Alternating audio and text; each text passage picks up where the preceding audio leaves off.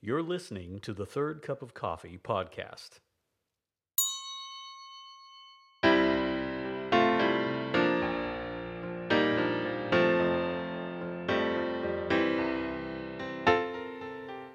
Hey there, friends. This is Randy Bolander with the Third Cup of Coffee podcast. You say, why the third cup of coffee? Where did that come from? Well, let me explain. I have this theory that the third cup of coffee is where the magic happens. I mean, you think about it. In the morning, if you're a coffee drinker, you get up.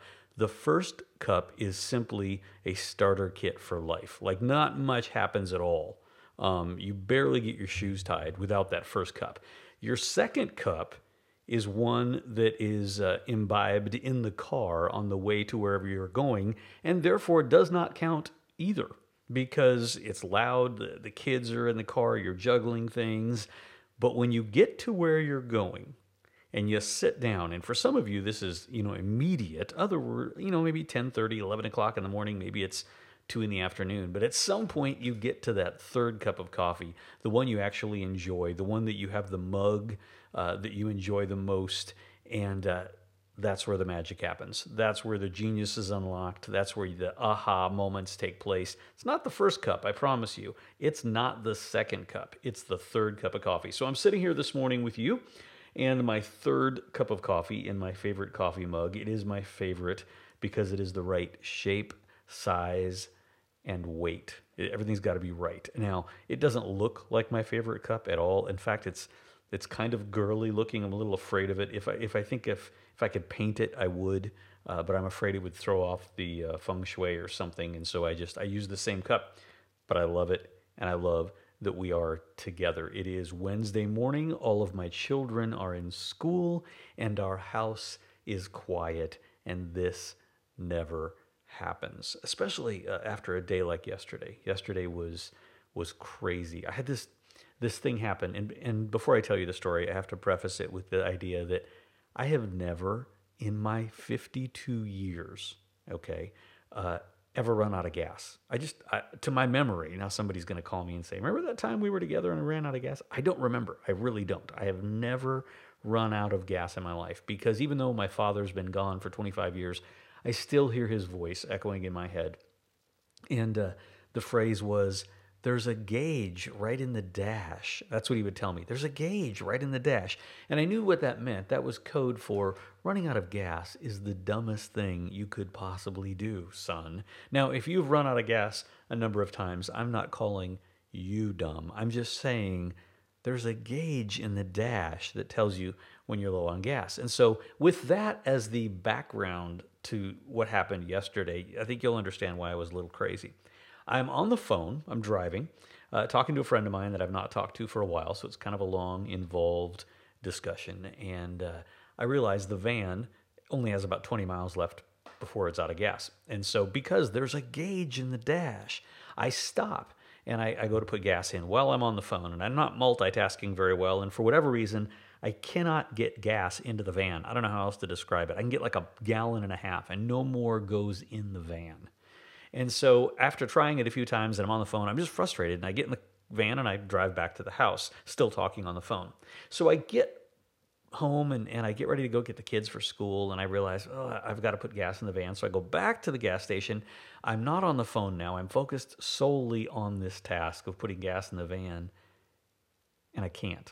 Like, I can't put gas in the van. I don't know why. It just won't go in the van. Get maybe another gallon in, but no more. And I realized that something is blocking the flow of the gas into the tank. So I drive it home, and in this time, it has gone from 20 miles till empty to 5 miles till empty to 0 miles. Like, my nightmare is happening. I'm running out of gas, and there's a gauge right in the dash. I should know that I'm running out of gas, but I can't get gas in the van. So I call my mechanic, talk to him a little bit about it. Boy, he's stumped. It could be some kind of safety valve somewhere. Da, da, da. I crawl underneath. I start messing around. I tap on the tank, and it sounds really solid. Like, I realize it's full. The gas tank is full. There's nothing. I'm not running out of gas. The gauge is broken, and that's why I'm having a panic. So after that whole day of freaking out, today, here I sit with you with my third cup of coffee, and it is good. It just feels good to be with you. I'm going to use these podcasts to do just kind of a light form of teaching. I have missed teaching immensely and have missed just kind of rolling through the scriptures and looking at it and saying, Lord, what do you have for us? And so that's what I plan to do. I'm not going to preach. It's a little weird to preach into a microphone in my office, but I am just going to share a little bit of what I have found. And I am starting, oddly enough, in Jonah 3. Those of you who were tracking with us realized that I left Jonah in the belly of the whale, and I really didn't get a chance to finish that due to some unusual circumstances. So we're going to kind of teach him out of there. Get your Bibles, pour your third cup of coffee, find your way to Jonah chapter 3. Now, a little way in the story recap here. Of course, he was called in Jonah 1 to go to Nineveh to preach. And he went the exact opposite way, culturally, opposite way geographically, and he went to Tarshish, or headed to Tarshish, didn't quite make it. Somewhere along the way, a big storm blew up, and the sailors threw him overboard, and while he is overboard, he gets swallowed by a great fish or a whale, honestly, depending on which version you read. I found online forums where people are arguing passionately of whether or not it is a fish or a whale, as if one of the other were a greater miracle. I do not understand arguing about these things. Something in the water, big, scary, swallows him. And there are people who argue about this. Fish or a whale, doesn't matter to me. Ends up getting puked out of the whale onto the shore. And we find ourselves then in Jonah chapter 3, where it starts out with this interesting little sentence.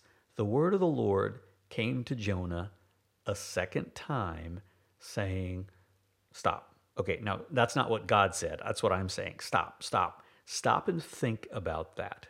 The word of the Lord came to Jonah a second time. This may be one of the greatest displays of second chances anywhere in history. And it sounds so much like the first opportunity that he got. Jonah chapter 1, verse 1 says, Now the word of the Lord came to Jonah, son of Amittai, saying. Here we are, chapter 3. The word of the Lord came to Jonah a second time. Jonah had totally done the opposite thing of the word of the Lord had directed him to the first time. He rose to flee to Tarshish.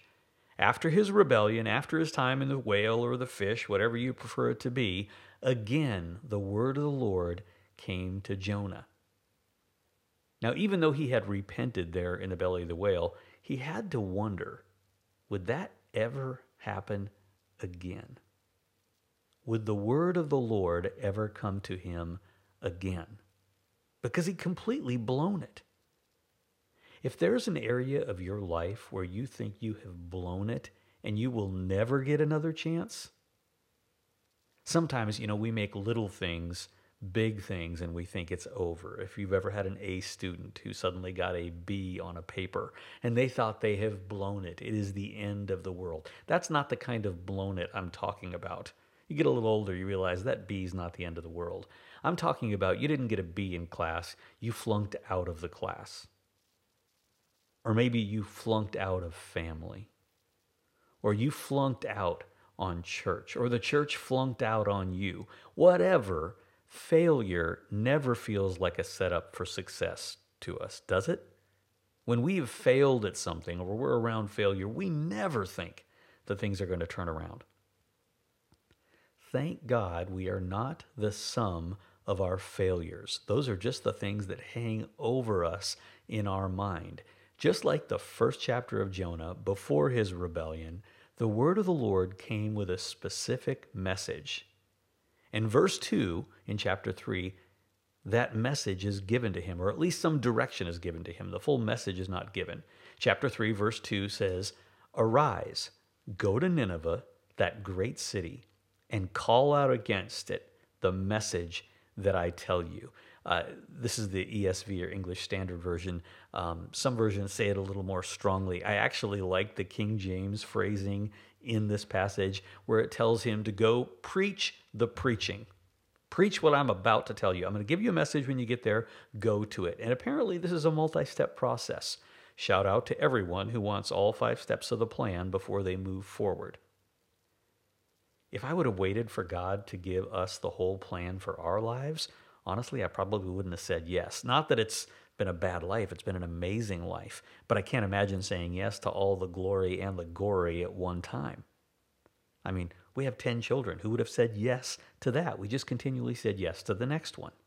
So Jonah doesn't get the whole story. He just gets told to go, arise, go to Nineveh, the great city, and call out against it the message that I tell you. Go preach the preaching that I'm going to give you when you get there. And apparently along the way, somehow, he received the message. Beginning of chapter 3, verse 3 says, Jonah arose and went to Nineveh according to the word of the Lord.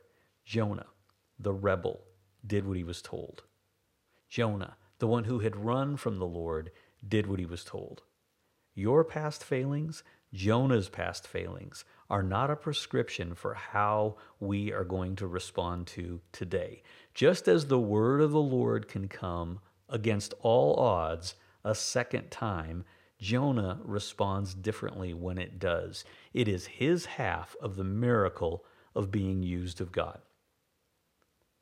Do you ever think, I'm sure you do, why does God give us free will to choose? Why does he invite us into the process of what he is doing by allowing us to participate? Is it because he can't control us, so he's got to woo us into doing what he wants? No, that's not it at all. He wants voluntary love, which becomes voluntary service. God gives us the dignity of an invitation when he gives us a chore or a task or the word of the Lord. He gives us that, and then we in turn give him the love of a son or a daughter by responding with a yes in our heart like Jonah did the second time. There is something about a yes from a son or a daughter that causes a father to participate in what they are saying yes to. Came home the other day, and my 2 11-year-old twins had determined they were going to clean the house. I know this sounds like a dream, but it's true. They decided they were going to clean the house, and they had cleaned a ton of the house, missed a few things. I jumped in and helped. Why? Because I was so excited about the yes in their heart. When I ask something of one of my kids, and this is especially true on the more immature end of the scale. I've got kids from 26 to 4. I have very different expectations of them.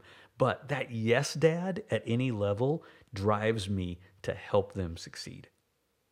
Every time I've seen someone be used of God in remarkable ways, it has started with a yes in their heart. Hasn't started with skill, hasn't started with a guarantee. It started with a yes in their heart. A yes in your heart doesn't mean you have it all figured out. It doesn't mean you know what the whole message is. It just signals to God that inasmuch as it is in your power, you're going to lean into his commands as you understand them instead of away from them. Instead of going to Tarshish, you're going to arise and take at least a step towards Nineveh, believing that on the way, you're going to get the rest of the story. Now, if you've watched football, you know they have this thing now where they mic up a player. They put a mic on a quarterback or a fullback, or those are the only 2 positions I know in football. Sorry, a receiver, I guess. I just don't know football. But to put a mic on them so you can hear what they're saying during the game. I wish we could have mic'd Jonah at this point. I wish we could have a mic as he's walking to Nineveh, because he's had quite the day. You know, he's been in rebellion. He's been in a fish or a whale. He's been puked out of the fish or the whale. He's gotten the word of the Lord the second time. And all he's got is a yes in his heart. He has no guarantees, but he starts the journey. The Bible says Jonah arose, went to Nineveh, according to the word of the Lord. Now, where is Jonah at this point? We really don't know. In our mind, he's lying on the shore. It's just been spit out of the fish. But that's not necessarily true. We don't know. There may have been a time lapse here. There are more theories on this than there are people, but the answer doesn't matter. In your Bible study, don't get sucked into debates which getting it right doesn't change the message. Time has passed between the first and the second part of verse 3, however. Because in verse 3, the second part, it says, Now Nineveh was an exceedingly great city, 3 days' journey in breadth, meaning it takes 3 days to get across it. Everything about Nineveh was intimidating. Its size was intimidating. Its language was different and intimidating. Its culture was intimidating. Its religious customs were intimidating.